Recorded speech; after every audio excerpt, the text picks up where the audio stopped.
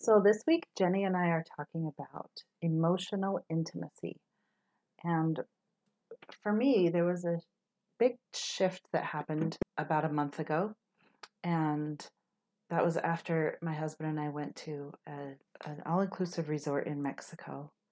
There was a lot of, uh, it was a lot of pool, a lot of alcohol, a lot of, um, meeting people.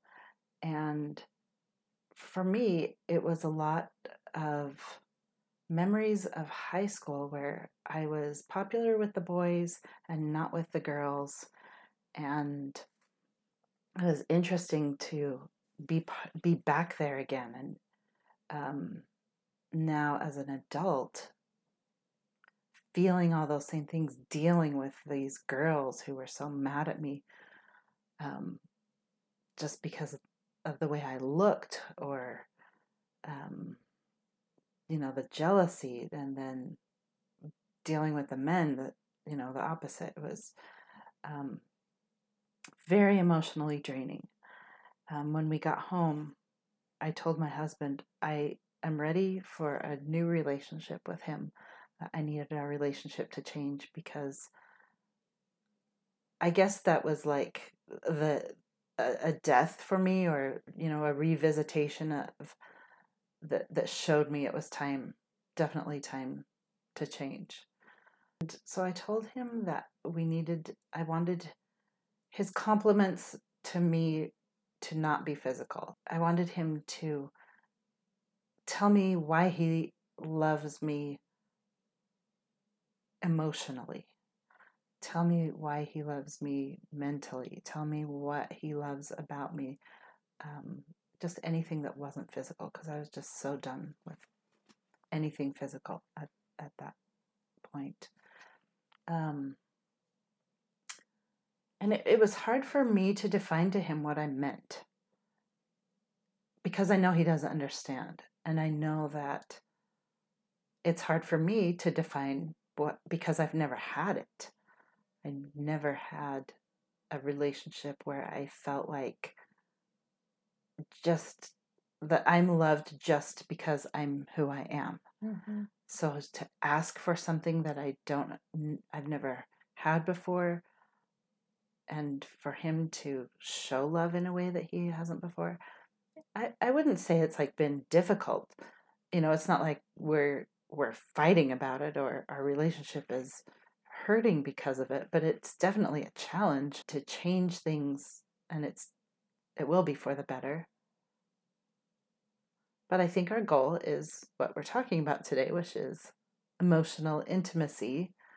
Um, and so, you know, obviously I just felt like it was time, and and I think there might be a point where a lot of people are just feel like it's time, or maybe that's all they want, or maybe that's, Mm-hmm.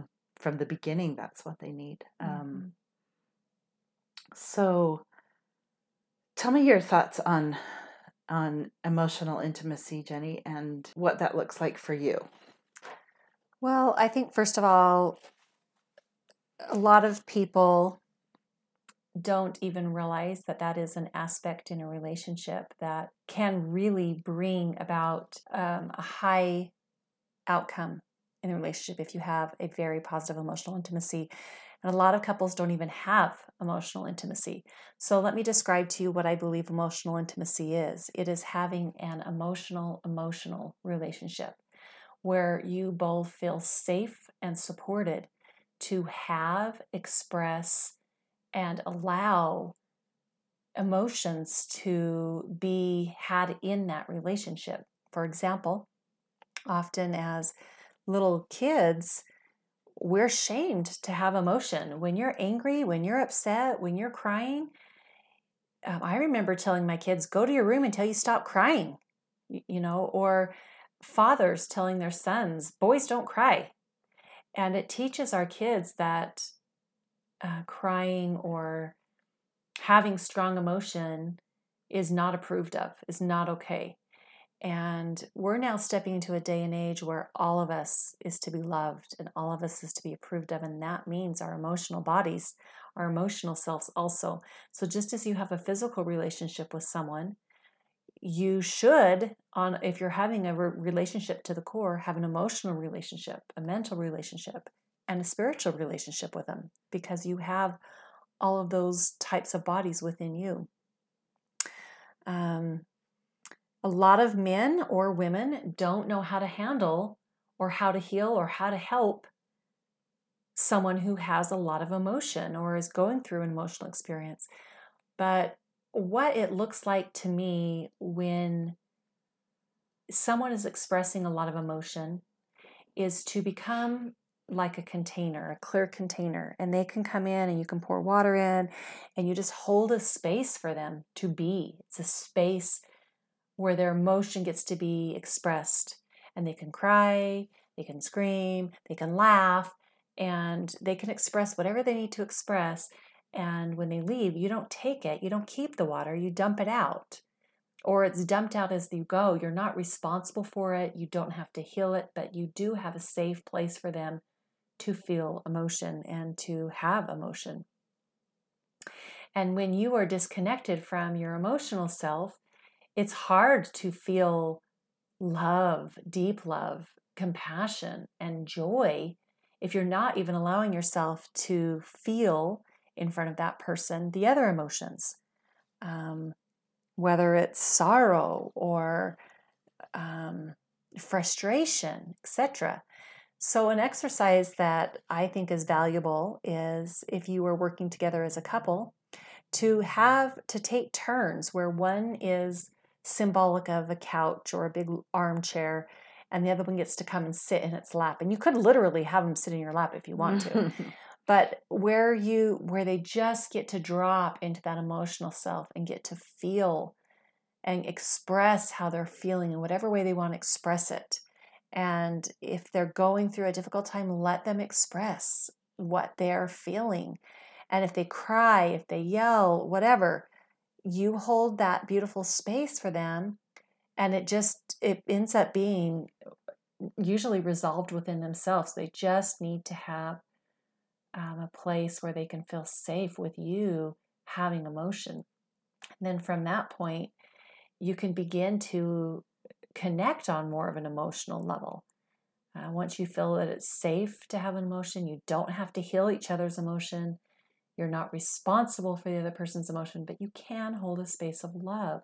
You can even, what it looks like if you are the person holding the space of love is you're looking at them eye to eye. You're nodding with them. You're not just on your phone as they're talking to you, or you're not reading the newspaper, or you're not thinking about something else. You're 100% engaged and listening and connecting and saying, and I understand, and little probing questions so they keep going and maybe even dig deeper and deeper until they reach the core of what this is, what this emotion really is. And usually if you can do that and ask little probing questions such as, well, how that made you feel, or what does that remind you of, etc., will take them on a journey, and you've reached the core, because often they'll reach an aha moment or a crying moment or a moment where there's a lot of release and you reach the root of it. So you can hold that space for each other and have that kind of relationship with each other, about life, about your kids, about your past, about your hopes and dreams, and even about each other. But it's a journey in and of itself. To having a physical relationship with someone is only so deep, but there comes a certain point in time where you're longing for, most people that want a long-lasting, beautiful relationship to the core, where that relationship has to go deeper than just the physical. And it can be very confusing where in the past, if you felt upset and the spouse's role was simply to give you a hug or offer some kind of physical intimacy as a solution, where you're now asking for something deeper. And so it's a transition time of what, how does that look? How does that feel? And just exploring that is going to be very unique to each couple. As you're saying all this, I feel like the relationships that I've been in, starting this would be very difficult when you already have maybe made that person not feel safe for so long.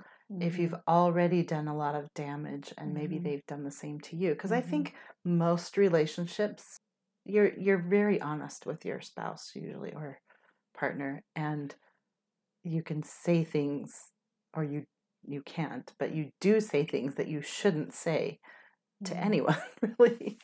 Well, that's unique. You might have that experience or the complete opposite, where you say absolutely And nothing. then there's that, yes. Because you don't feel safe. Now, yes, but I think a lot of relationships don't feel safe. So when you say to someone, okay, today is the day where you can all of a sudden start to feel safe. Tell me everything you're feeling.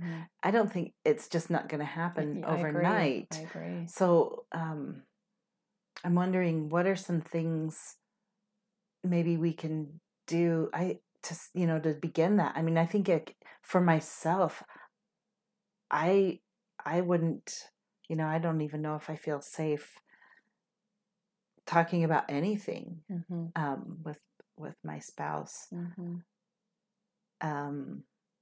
And like you said, saying nothing. I feel like that's kind of where I'm at with my spouse. So if he came to me and said, okay, you can tell me anything now, I'd, be thinking, okay, what's going on? Why are you all of a sudden, or what are you going to do with this information? Somehow, are you going to use it? You're going to use it against or, me in the future, because that's what you've done before. So remember, we've got to. I'm thinking of letting go of our old stories. Right. Again, that's true. Letting go of all the old patterns means you've got to let go of the stories of how it used to be, and how it used to feel when you were neglected or manipulated or etc. when you did share emotion in the past. I'm thinking of perhaps this idea of, instead of taking them to imagine your emotional self as a beautiful, intricate rose garden with mazes and trees and flowers and fountains, and plopping them in it and saying, look at all this amazing stuff. I have this and I have this and I have this. Like, they would get so overwhelmed because they've never even been in the garden. Yes. What about if you pick one flower out of the garden and give it to them and say, let me tell you about this today. And it's just one story, and it's one piece out of your garden. And you might be surprised that over a week or over a month, they've got a bouquet growing. And over a few months, they've got, enough that a new garden can start be created between the two of you. It's not like you pull him in your garden and you pull him in your garden. Maybe you start to create a new garden together. And he brings one flower story, and then you bring a flower story, and you plant these seeds together and you watch them grow. I don't know for sure how this looks, because I'm like you, where I have felt in my own relationship with my spouse that it wasn't safe to be me, to have my emotional experiences. And so I'm in that journey too. And it's funny because I'll think something and my husband will say, what did you just think? And I'm laughing and I don't feel like I could share with him. And he literally said, aren't we at the place now that we can share anything? So I shared with them what was going through my head, and my old stories kind of came true, where I felt like he just had nothing to say and rolled his eyes, right? Yep.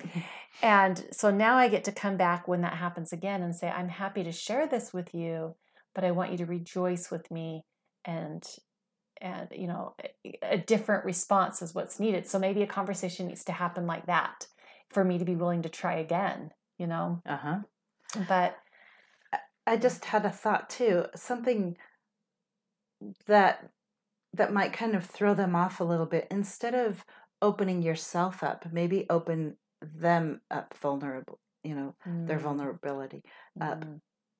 Talk about why you love them. Talk about what you love about them, and kind of say, like, I recognize this amazing quality in you. So, and that's kind of letting them, I see you, I see inside you, and I love it. Yeah. Instead of saying, like, here's me, what do you think of that? Right. You say, I see you. Oh, that's beautiful. And I love it. And I love it. There's no judgment. Yes. It's unconditional love. And maybe notice the little things that you would have criticized before, or you might have rolled your eyes at before, and just say something like, you just get this cutest little, glint in your eye when you say that, something like that, where you're seeing that they're exposed and loving it. Yeah. And I'm thinking maybe that would help them to be, I can open up a little bit. Yeah. And then maybe you can do the same. They'll let you do the same when they see that. That's perfect. It's perfect. Very good. All right. Well, with this week's podcast, I'm hoping that you've got a few ideas stirring within you about how you want to develop emotional intimacy with your spouse or with a loved one. If you feel like you are detached yourself from your own emotions, perhaps it's time for you to do some meditative work, healing work, going back to find those little parts of you, maybe as a child, that was shamed for having emotion. I want to share one story.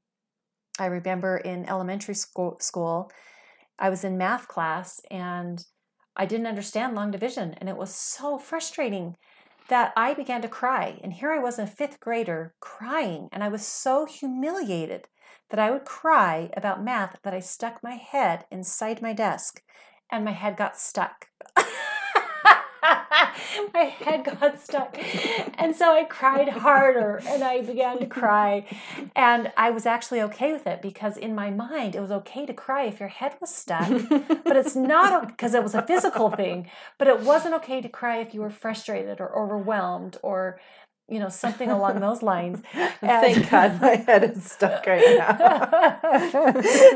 And so finding that little girl of mine, that fifth grader, and just holding her and saying, I know math is hard. You cry as much as you want to cry. And it's okay to be frustrated. And just right now I'm getting emotional thinking about it, because I didn't let that part of me be seen. And I buried that part of me. I hid that it was okay to cry if you had physical pain, but it's not okay to cry if you have emotional pain. And that's changing. That is definitely changing. So find these little parts of you, go back and love them, and bring them forward to today energetically in your mind and in your heart, and just say, you get to be here and you get to have whatever emotion you want to have. And I will hold that space for you. I will be that container for you, and you get to be loved. So that's your exercise for today. And may you find emotional intimacy to the core. Have a beautiful day. Thank you.